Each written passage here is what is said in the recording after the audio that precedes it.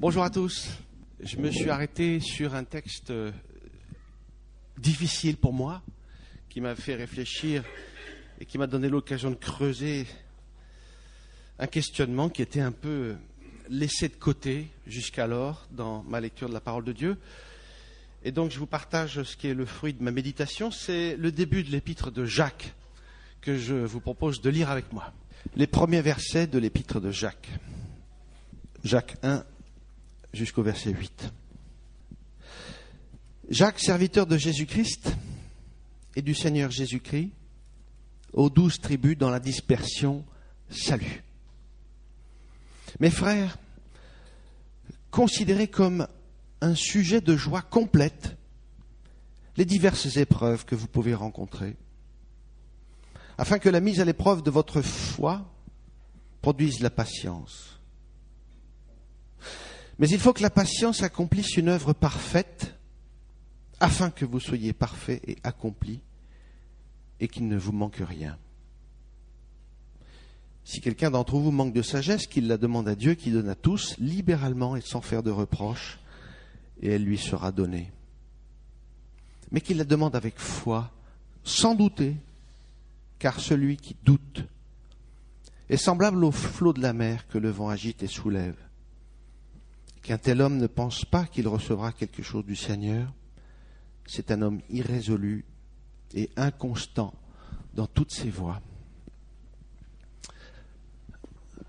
Alors, vous aurez compris que la difficulté, elle a trait à ce qu'évoque Jacques, les épreuves que Jacques nous appelle à vivre comme un sujet de joie. Moi, j'ai eu du mal. Et j'étais reconnaissant à Dieu de ce que Kevin ait conduit la louange dans la direction que le Seigneur avait mise sur son cœur, qui évoque le fait que les épreuves font partie de la vie, mais que le vrai repos est en Christ. Et je me dis, c'est encore une fois un clin d'œil du Saint-Esprit ce matin pour nous éclairer et justement tout faire dans la même direction. Alors, quelques mots du contexte. Cette lettre est écrite par Jacques, sans doute un des demi-frères de Jésus. Jacques était un des responsables de l'église de Jérusalem, une des premières colonnes du royaume à Jérusalem dans ses premiers temps de l'église. Lettre sans doute écrite autour de l'année 50, après un événement qui a marqué l'église, qui était le martyre et la lapidation d'Étienne. Étienne avait été lapidé, souvenez-vous, et après la lapidation d'Étienne, les persécutions contre les chrétiens s'étaient développées, et ça avait eu comme fruit de disperser les chrétiens dans l'ensemble de l'Empire romain. Ils fuyaient la persécution, et au fond, il y a ce clin d'œil de Jacques au début du verset 1, qui salue les chrétiens, et qui salue finalement, comme il le dit lui-même, moi qui suis serviteur de Jésus-Christ, salue aux 12 tribus dans la dispersion. Les 12 tribus qui sont finalement symbolisées par tous ces chrétiens qui sont dispersés dans tout l'Empire et qui vivent la persécution là où ils sont.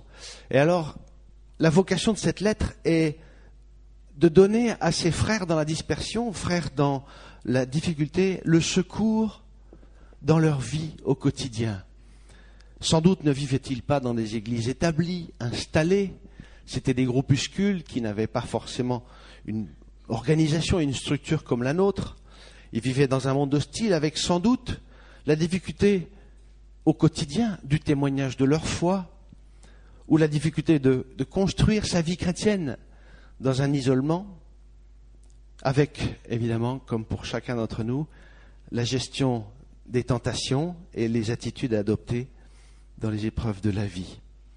Cette lettre essaye de donner aux chrétiens à qui elle s'adresse le secours pour affronter les situations qui nous sont communes.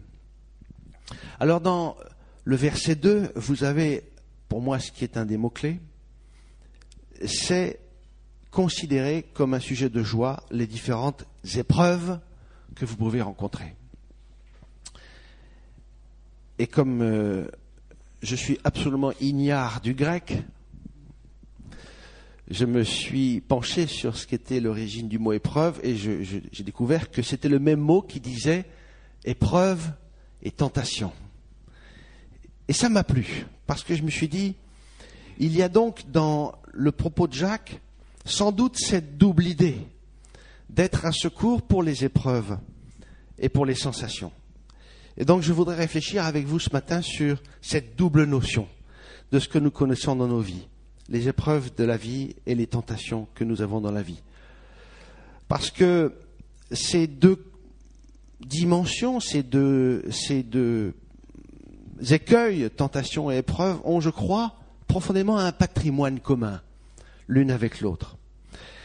Elles sont inévitables et elles participent à notre condition humaine. Souvenez-vous d'un Corinthiens 10-13 qui dit « Les tentations que vous avez connues ont toutes été celles qui se présentent normalement aux hommes. » C'est le fait de notre humanité que de connaître tentations et épreuves. Mais là où nous avons le privilège de l'enseignement de la parole, c'est qu'elles sont toutes les deux profondément sous la souveraineté pleine et entière de Dieu. Dieu les autorise et il en contrôle les effets. Il en contrôle les conséquences. Et ce que je vais partager avec vous ce matin, c'est que plus que d'en contrôler les effets et d'en contrôler les conséquences, il s'en sert pour construire en nous un être nouveau, une personne nouvelle. Ce sont des instruments de sa pédagogie pour nous, ces épreuves et ces tentations. Alors, il m'a semblé intéressant de m'arrêter avec vous sur ce qu'était le sens étymologique du mot épreuve. Qu'est-ce que ça veut dire, épreuve ? J'ouvre le dictionnaire et il me dit nom commun féminin du lapin probare, qui veut dire prouver, éprouver, approuver.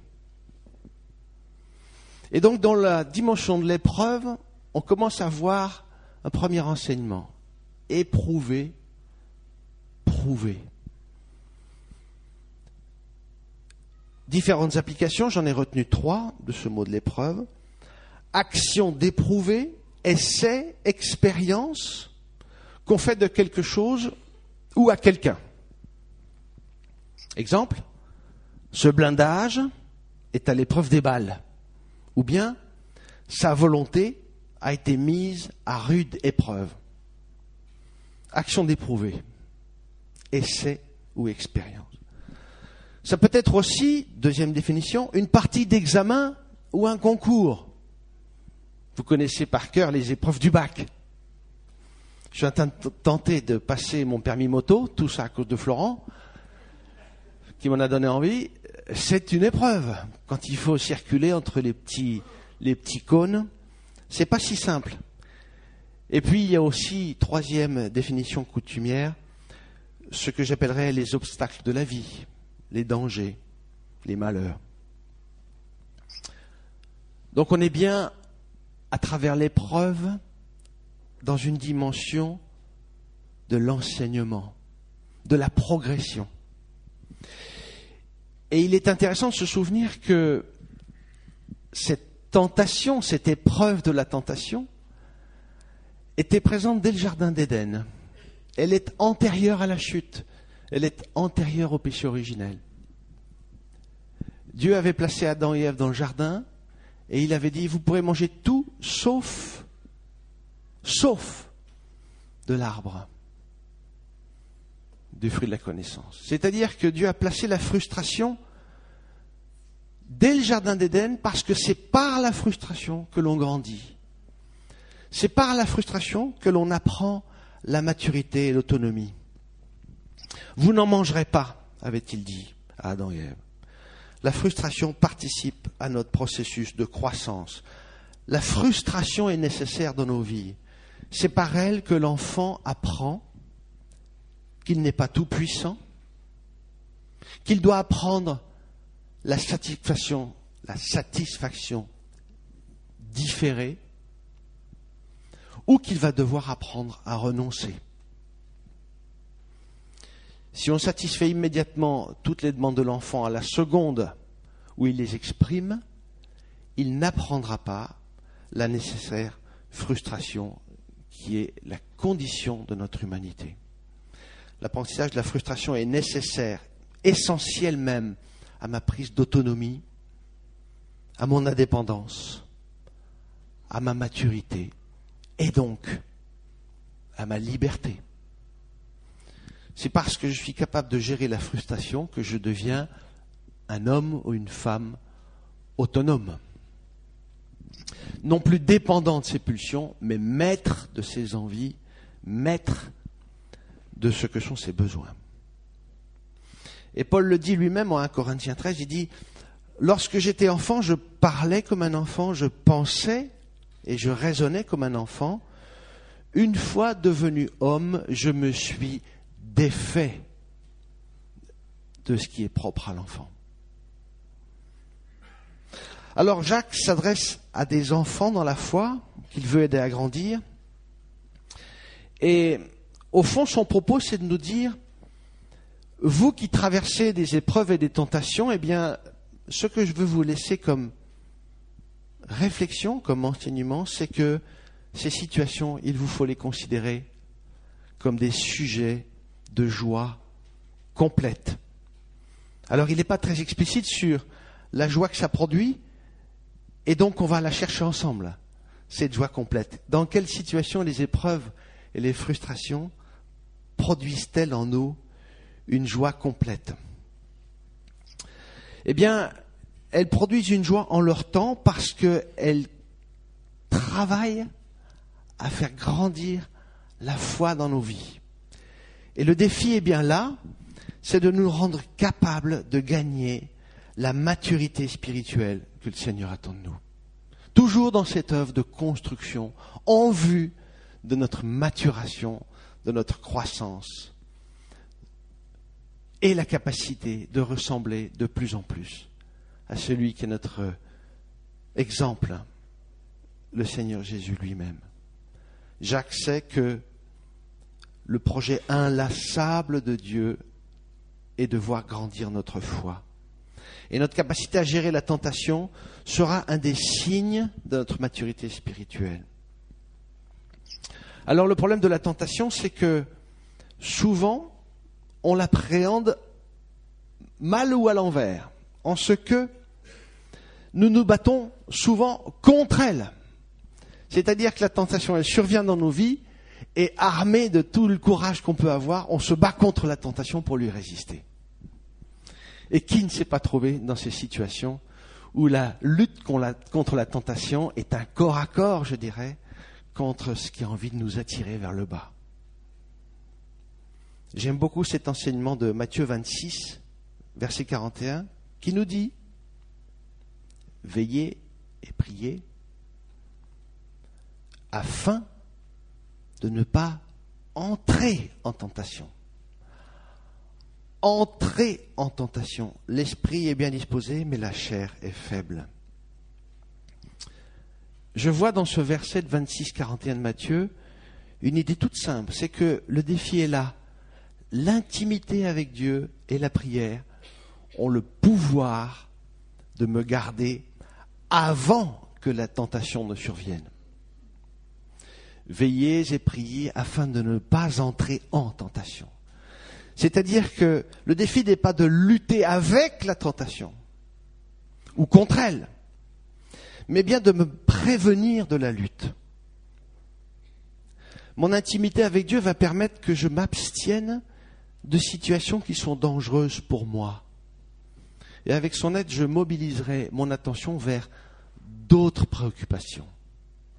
Le Seigneur va être en capacité d'orienter mes choix pour m'épargner beaucoup de situations de tentation que je pourrais connaître. Je l'illustre par un exemple.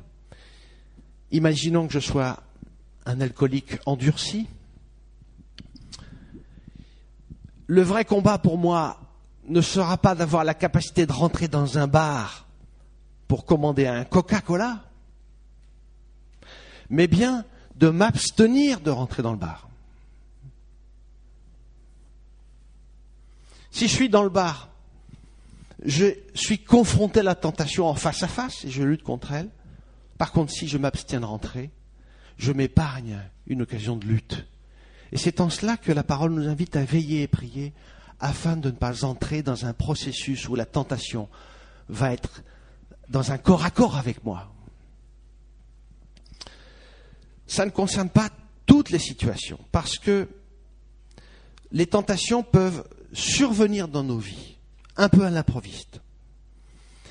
Mais le Seigneur nous fait cette promesse. Il nous dit, aucun malheur ne t'arrivera, aucun fléau n'approchera de ta tente, car il donnera pour toi des ordres à ses anges pour te garder dans toutes tes voies.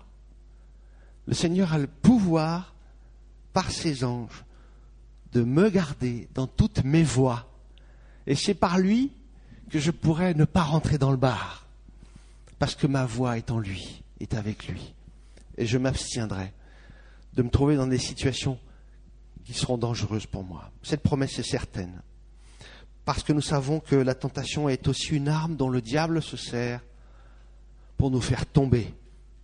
Il est comme un lion rugissant, cherchant qui dévorer. Nous l'avons souvent lu et nous connaissons ce verset. Et si elle survient dans nos vies, eh bien, nous devons encore prendre à bras-le-corps les promesses de Dieu qui nous rappellent qu'il est fidèle à ses promesses et il ne permettra pas que nous soyons tentés au-delà de nos forces. Mais au moment où surviendra la tentation, il vous donnera la force de la supporter et ainsi le moyen d'en sortir. 1 Corinthiens 10, 13. Ce que je trouve très frappant dans la parole de Dieu, c'est que Satan a méthodiquement tenté Jésus pour le faire tomber. Et il l'a tenté dans les 3 domaines où nous pouvons être tentés nous-mêmes. La convoitise de la chair, la convoitise des yeux et l'orgueil de la vie. 3 domaines qui sont listés par Jean dans l'épître 1 Jean 2, 16. Convoitise de la chair, convoitise des yeux et l'orgueil de la vie. Et Satan va tenter Jésus dans ces 3 domaines, l'un après l'autre. Je vous invite à relire Matthieu 4, qui parle de cela. Et ce que je trouve encore plus frappant que le fait que Jésus ait été tenté, c'est que c'est le Saint-Esprit qui a enlevé Jésus pour l'emmener en désert afin qu'il y soit tenté. C'est le début de Matthieu 4. L'Esprit a enlevé Jésus, l'a emmené au désert afin que là il soit tenté, pour qu'il y soit tenté. Le Père a voulu que Jésus vive et connaisse cette épreuve, et l'Esprit a eu cette mission d'emmener Jésus pour ça. Pour ça. Jésus n'était pas au désert juste pour prier et jeûner pendant 40 jours. Il était là-bas pour vivre cette épreuve. Alors pourquoi, me direz-vous? Pourquoi Jésus-Christ, Dieu lui-même, avait-il besoin d'être emmené là-bas par l'Esprit pour y être tenté? C'est troublant. Eh bien, cette mise à l'épreuve était le projet du Père pour démontrer que Jésus était prêt à affronter la corruption du monde et accomplir son œuvre de salut. C'était, au sens étymologique du terme, une épreuve, un défi, le moyen de manifester qu'il était prêt à affronter ce qui était le projet de Dieu pour lui dans sa vie terrestre. Et pendant 40 jours, Satan a tenté Jésus. Et pendant 40 jours, Jésus a jeûné. Je trouve cette précision riche pour nous. Parce que le jeûne a équipé Jésus pour l'épreuve qu'il avait à vivre. Ça peut nous enseigner sur les situations de lutte qui sont les autres. Si Jésus a eu profit à jeûner pour combattre, nous qui aussi avons à affronter la tentation, est-ce qu'il n'y a pas là un chemin pour que nous agissions comme lui? Il y aura des combats qui se gagneront dans le jeûne. Il y a des tentations qui se gagneront dans le jeûne.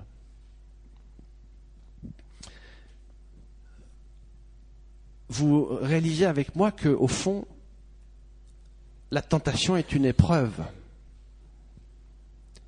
Et Jésus a été emmené au désert pour éprouver la tentation et être victorieux sur elle.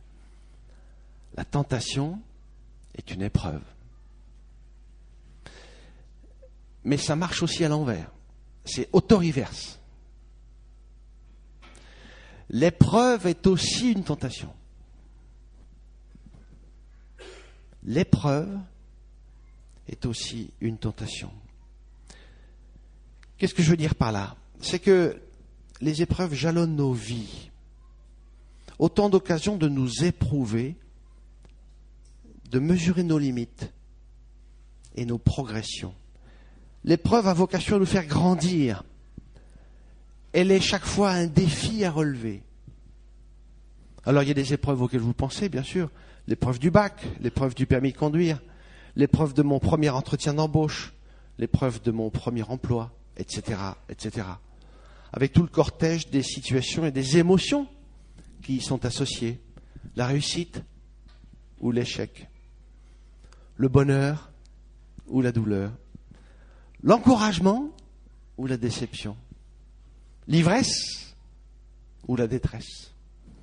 Toutes ces situations qui accompagnent nos épreuves. Et pourtant, toutes ces situations, notre Père les tient intimement dans sa main, quelles qu'elles soient. Et alors, c'est ainsi que Jacques dit aux chrétiens dispersés, considérez comme un sujet de joie. Complète les différentes épreuves que vous pouvez rencontrer, sachant que la mise à l'épreuve de votre foi produit la patience. L'accent est mis sur le fruit que doit produire la foi, la patience, la persévérance. Je trouve extrêmement important que cet éclairage de la foi soit mis en lumière par Jacques. Que serait ma foi sans la patience ou la persévérance? Elle n'est pas une option dans la vie chrétienne, elle est une nécessité. Parce qu'à travers ma patience et ma persévérance grandit en moi la confiance que j'ai en Dieu.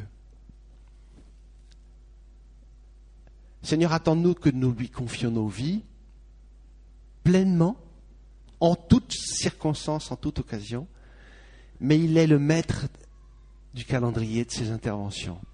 Il y a des choses qu'il peut nous donner vite, d'autres qu'il pourra nous accorder plus tard, d'autres qu'il ne nous consentira pas.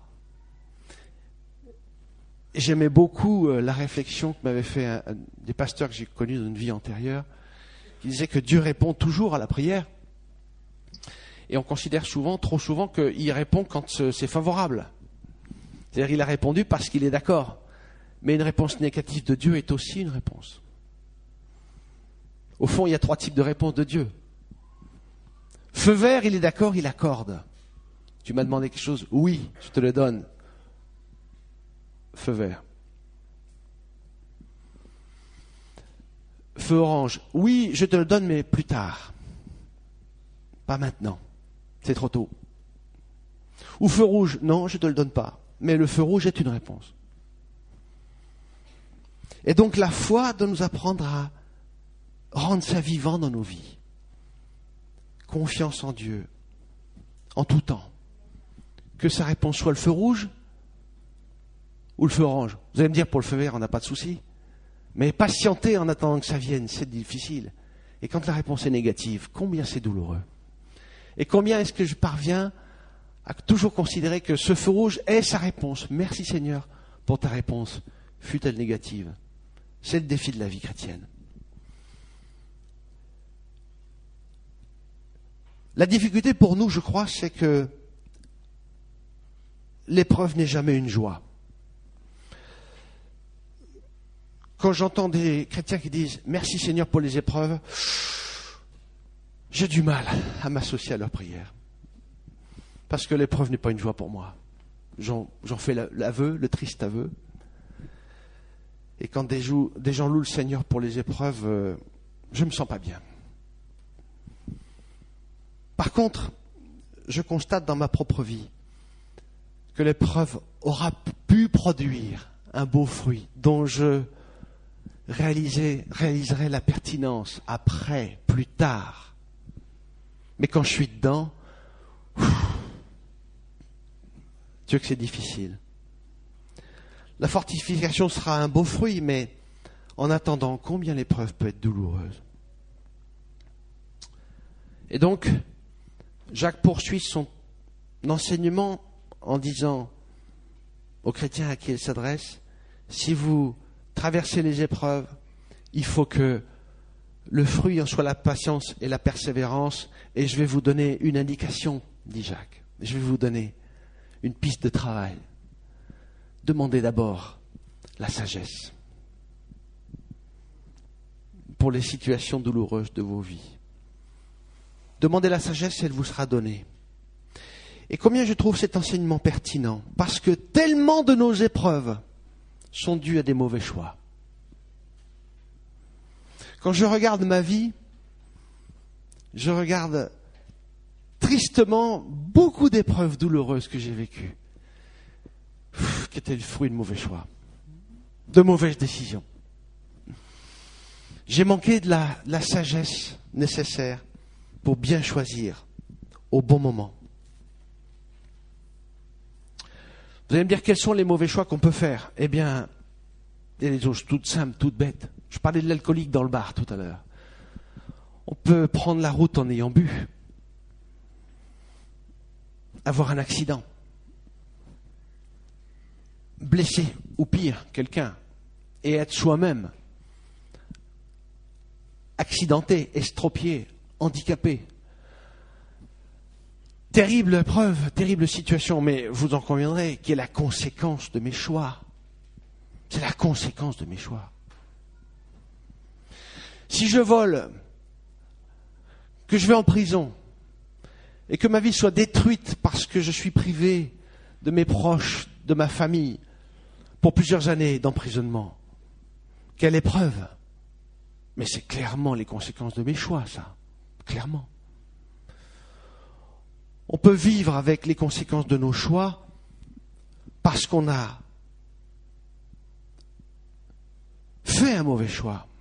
Quelqu'un qui est très proche de moi dans ma propre famille a épousé à 18 ans un homme qui avait quasiment 20 ans de plus qu'elle, qui s'est avéré être un bandit de grand chemin, qui a fait après ça de la prison, et dont ce couple s'est séparé, et qui pleure aujourd'hui sur son sort en disant « J'ai fait le mariage catastrophique que j'aurais jamais dû faire ». Et cette personne a une fille qui a aujourd'hui 20 ans, et elle voit sa fille comme, d'une certaine manière, la conséquence vivante de son choix malheureux. Alors elle aime sa fille, mais en même temps, elle lui fait le reproche d'être là parce qu'elle est le témoignage vivant du mauvais choix qu'elle a fait. Situation effroyablement difficile.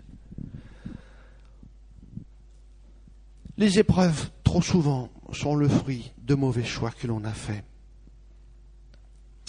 Et la parole de Dieu nous dit, les projets d'un homme actif sont profitables, mais agir avec précipitation, c'est courir à son dénuement.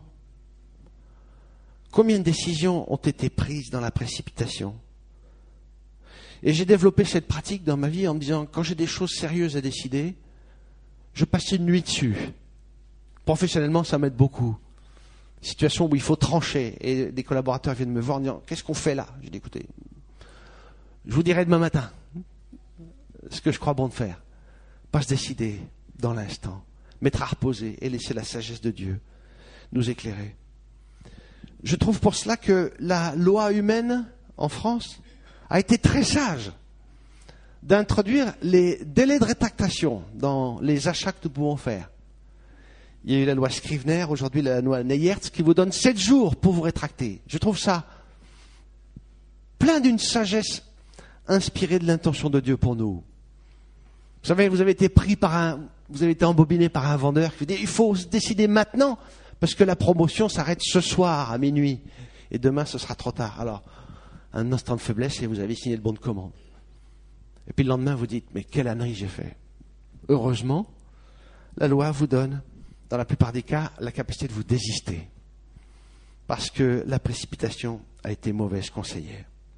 Dieu donne la sagesse à celui qui s'attend à lui.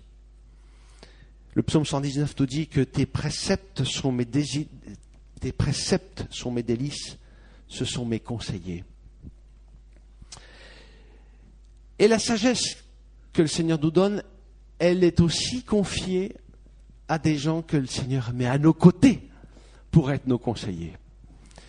Et là, la parole est abondante sur cet enseignement. J'aime beaucoup le psaume numéro 1, que vous connaissez sûrement comme moi, qui dit que il est heureux l'homme qui ne marche pas selon le conseil des méchants, qui trouve son plaisir dans la loi de l'Éternel, qui la médite jour et nuit. Tout ce qu'il fait lui réussit. Tout ce qu'il fait lui réussit. Celui qui met sa confiance dans la loi de l'Éternel. Autre texte très riche d'enseignement, le psaume 119. Comment le jeune homme rendra-t-il juste son sentier? En observant ta parole. Ne me laisse pas dévier de tes commandements. Enseigne-moi tes prescriptions. De mes lèvres, j'énumère toutes les ordonnances de ta bouche. Je me réjouis en suivant tes statuts. Je médite tes préceptes. J'ai tes sentiers sous mes yeux. Je fais mes délices de tes prescriptions. Que c'est beau de relire tout cela. Et vous connaissez aussi les versets des Proverbes qui disent que les projets échouent faute de délibération, mais ils réussissent quand il y a de nombreux conseillers. Les conseillers peuvent être souvent ceux qui donnent le recul nécessaire avant de faire de mauvais choix. Mais il est difficile de remettre ces choix à des conseillers. Nous sommes à vivre dans une génération extrêmement individualiste qui fait qu'on est toujours convaincu que mes choix sont les bons. Et d'ailleurs, la preuve que mes choix sont les bons, c'est que si je pensais autre chose, je le ferais différemment. C'est QFD. Et accepter de se dire que quelqu'un peut avoir l'intelligence de m'éclairer est une chose difficile à faire. Difficile à faire. Je pense décider ça. Qu'est-ce que tu en penses, toi? Dieu que c'est difficile. On a peur de faire l'aveu d'être inconstant, d'être indécis, de ne pas savoir prendre sa vie en main. Il faut être un Rambo dans la vie, sûr de ses choix, sûr de ses décisions, pour pas apparaître comme une lopette. Et à cet égard, il y a un exemple qui m'a beaucoup frappé, que je vous partage parce qu'elle a marqué ma vie. J'ai eu à Nantes un très cher ami notaire, de 30 ans mon aîné, qui était un homme dont l'intimité avec Dieu m'a toujours bouleversé. Un homme qui avait une vie de prière qui m'a toujours émerveillé. Tous les matins, c'était un homme qui passait 1 heure de son temps à lire la parole de Dieu et à chercher une intimité avec Dieu, ce qui fait que quand il arrivait au bureau à 9 heures, c'était un homme rayonnant. Et quand j'avais le bonheur de le voir au petit matin, je rencontrais un ange, tellement il était plein de la grâce de Dieu dans sa vie. Il avait 30 ans de plus que moi, et puis on s'est quittés, et il est toujours à Nantes, nous sommes à Lyon. Et je suis très frappé que cet homme, que je respecte infiniment comme un peu un mentor pour moi, 2 fois par an à peu près, il m'appelle pour prendre de mes nouvelles, et à chaque fois, il me dit, dis donc Fred, je voulais te dire, je réfléchis à faire telle chose, qu'est-ce que tu en penses? Et je me dis, comment cet homme, qui a 80 ans aujourd'hui, qui a une intimité avec Dieu qui fait mon admiration, comment cet homme m'appelle pour me demander à moi mon avis?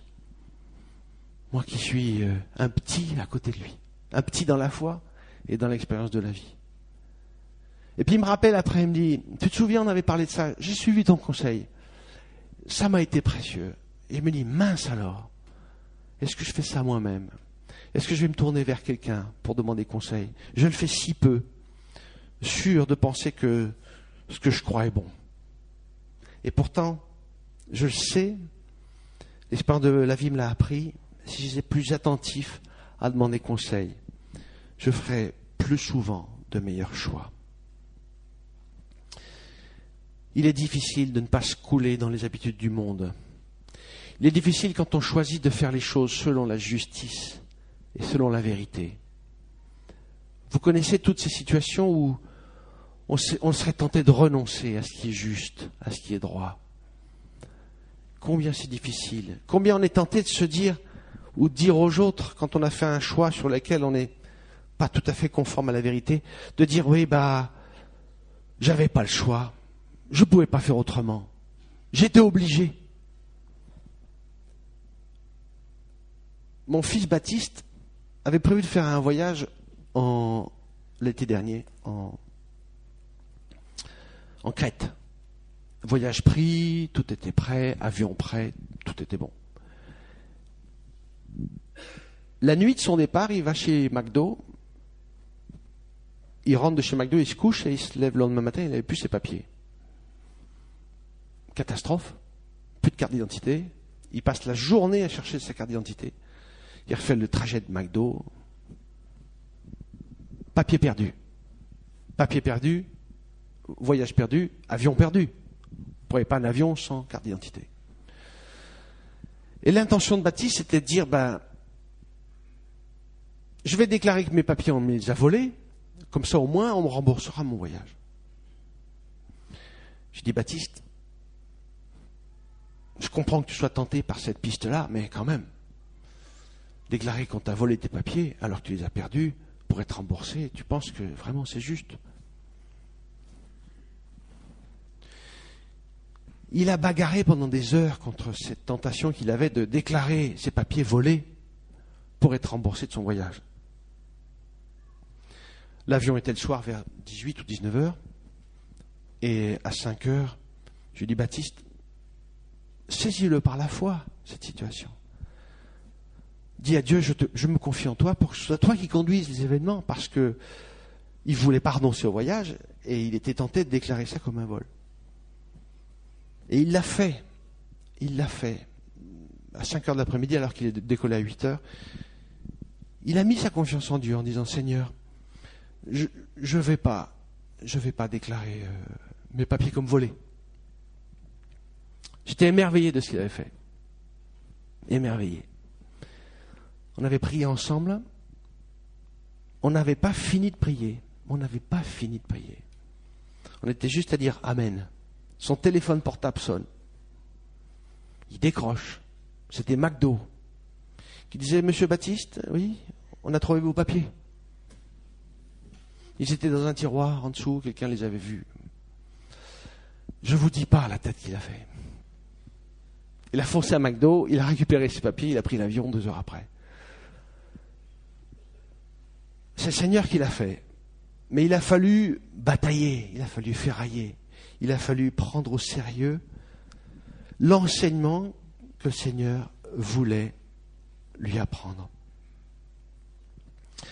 Alors tout ça, c'est les situations dans lesquelles on est tenté de faire des choses un peu, vous voyez, en courbe, prendre des libertés avec la vérité. Mais il y a aussi les autres épreuves de la vie qui sont celles qui vont s'imposer à nous, comme la maladie ou la disparition d'un proche. Nous vivons dans un monde déchu qui connaît la maladie, la souffrance et la mort. Il n'en sera pas ainsi dans l'éternité, mais en attendant ce jour glorieux, nous devons affronter ces tristes épreuves de la vie. Je confesse humblement que j'ai peine à considérer comme un sujet de joie les épreuves que je peux connaître. Mais je sais désormais que les épreuves que je connais sont celles que Dieu juge utiles pour faire advenir l'homme qu'il a en projet. Les épreuves de ma vie sont le projet de Dieu pour moi. Mes tentations et mes épreuves sont mes épreuves à moi. Parce que Dieu travaille à travers elles pour moi. Mes épreuves ne seront pas les vôtres. Mes tentations ne sont pas les vôtres. Le Seigneur s'adresse à chacun individuellement. Vous avez une pédagogie personnalisée de Dieu qui s'occupe de chacun individuellement. Individuellement. Moi, j'ai mes luttes et mes épreuves. C'est celles que Dieu juge utiles pour faire advenir l'homme qu'il a en projet. Il faut saisir ça, se le digérer, parce que ça va être la source de la vraie liberté. La source de la vraie joie. Considérer comme un sujet de joie complète les différentes épreuves, etc. Pourquoi ? Parce que celles que j'ai à vivre me sont adressées à moi personnellement et elles sont l'œuvre de la pédagogie individualisée de Dieu. Même Paul aura à gérer cette pédagogie personnalisée. Il dit, 2 Corinthiens 12, 7, « Et pour que je ne sois pas enflé d'orgueil, il a été mis une écharde dans ma chair, un ange de Satan pour me souffleter, pour que je ne sois pas enflé d'orgueil. » Moi, Paul. Et l'écharde de Paul n'était pas l'écharde d'un autre que de Paul. Tout cela, c'est l'œuvre de Dieu qui veut nous voir grandir individuellement. La question n'est donc plus de se dire « Mais pourquoi ça m'arrive ?» Vous savez, la réaction spontanée qu'on a quand survient une épreuve dans nos vies. « Pourquoi moi ? Pourquoi moi ? Pourquoi il me tombe ça sur la tête ?» Avec son cortège d'amertume et de sentiments d'injustice. Qu'est-ce que j'ai fait pour qu'il m'arrive ça ? Il faut abandonner le pourquoi définitivement, mais se dire, ou plutôt dire à Dieu, Seigneur, qu'est-ce que tu veux m'apprendre à moi dans cette situation-là, maintenant ? Qu'est-ce que tu veux me faire comprendre, découvrir, intégrer ? Quel est ton projet à travers cette situation particulière puisqu'elle est personnalisée ? J'atteste, Seigneur, mes témoins, que dans toutes les situations que je connais dans ma vie, le Seigneur est toujours avec moi. Il ne m'a pas toujours gardé du jour du malheur. J'ai connu des difficultés, des échecs, des douleurs, comme tous. Il ne m'a pas toujours gardé de ces moments-là. Mais il a été avec moi au milieu de celle-ci. Je crois qu'une lecture biblique juste n'est pas de dire « je te garderai du jour du malheur », mais plutôt « je te garderai au jour du malheur ». C'est sa promesse pour moi. Au jour de ma détresse, je t'invoque, car tu me réponds. Psaume 86. Psaume 59. Et moi, je chanterai ta force. Au matin, j'acclamerai ta bienveillance, car tu es pour moi une forteresse, un refuge au jour de ma détresse.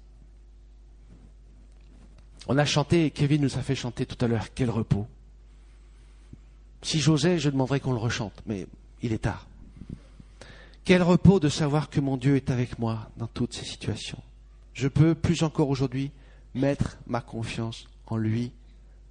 En regardant en arrière, je ne peux que contempler sa fidélité. Et je mesure et je goûte comme un bonbon la fidélité du dernier verset de l'évangile de Matthieu. Je serai avec vous tous les jours. Il l'a été et il le sera. Alléluia. Un dernier verset pour finir, que je tire de l'Ecclésiaste. Au jour du bonheur, jouis du bonheur. Et au jour du malheur, réfléchis. Dieu a fait l'un comme l'autre, de telle sorte que l'homme ne découvre rien de son avenir. Amen.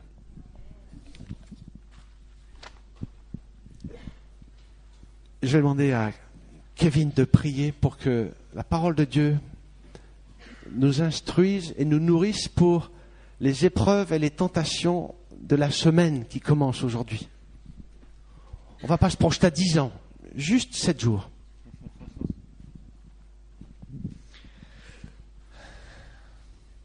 Seigneur, je te remercie pour ta parole.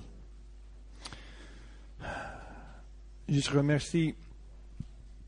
Par moi, comme Fred, c'est difficile de dire merci pour toutes les épreuves qu'on a. Mais ta parole nous dit que tu connais le projet que tu as pour chacun de nos vies. Et je te remercie parce que dans toutes les épreuves qu'on a, tu nous donnes tout ce qu'il nous faut. Et on peut toujours compter sur toi. Merci pour ce rappel que toutes les circonstances devant nous, c'est l'épreuve que tu as choisie pour nous faire grandir comme tu le veux.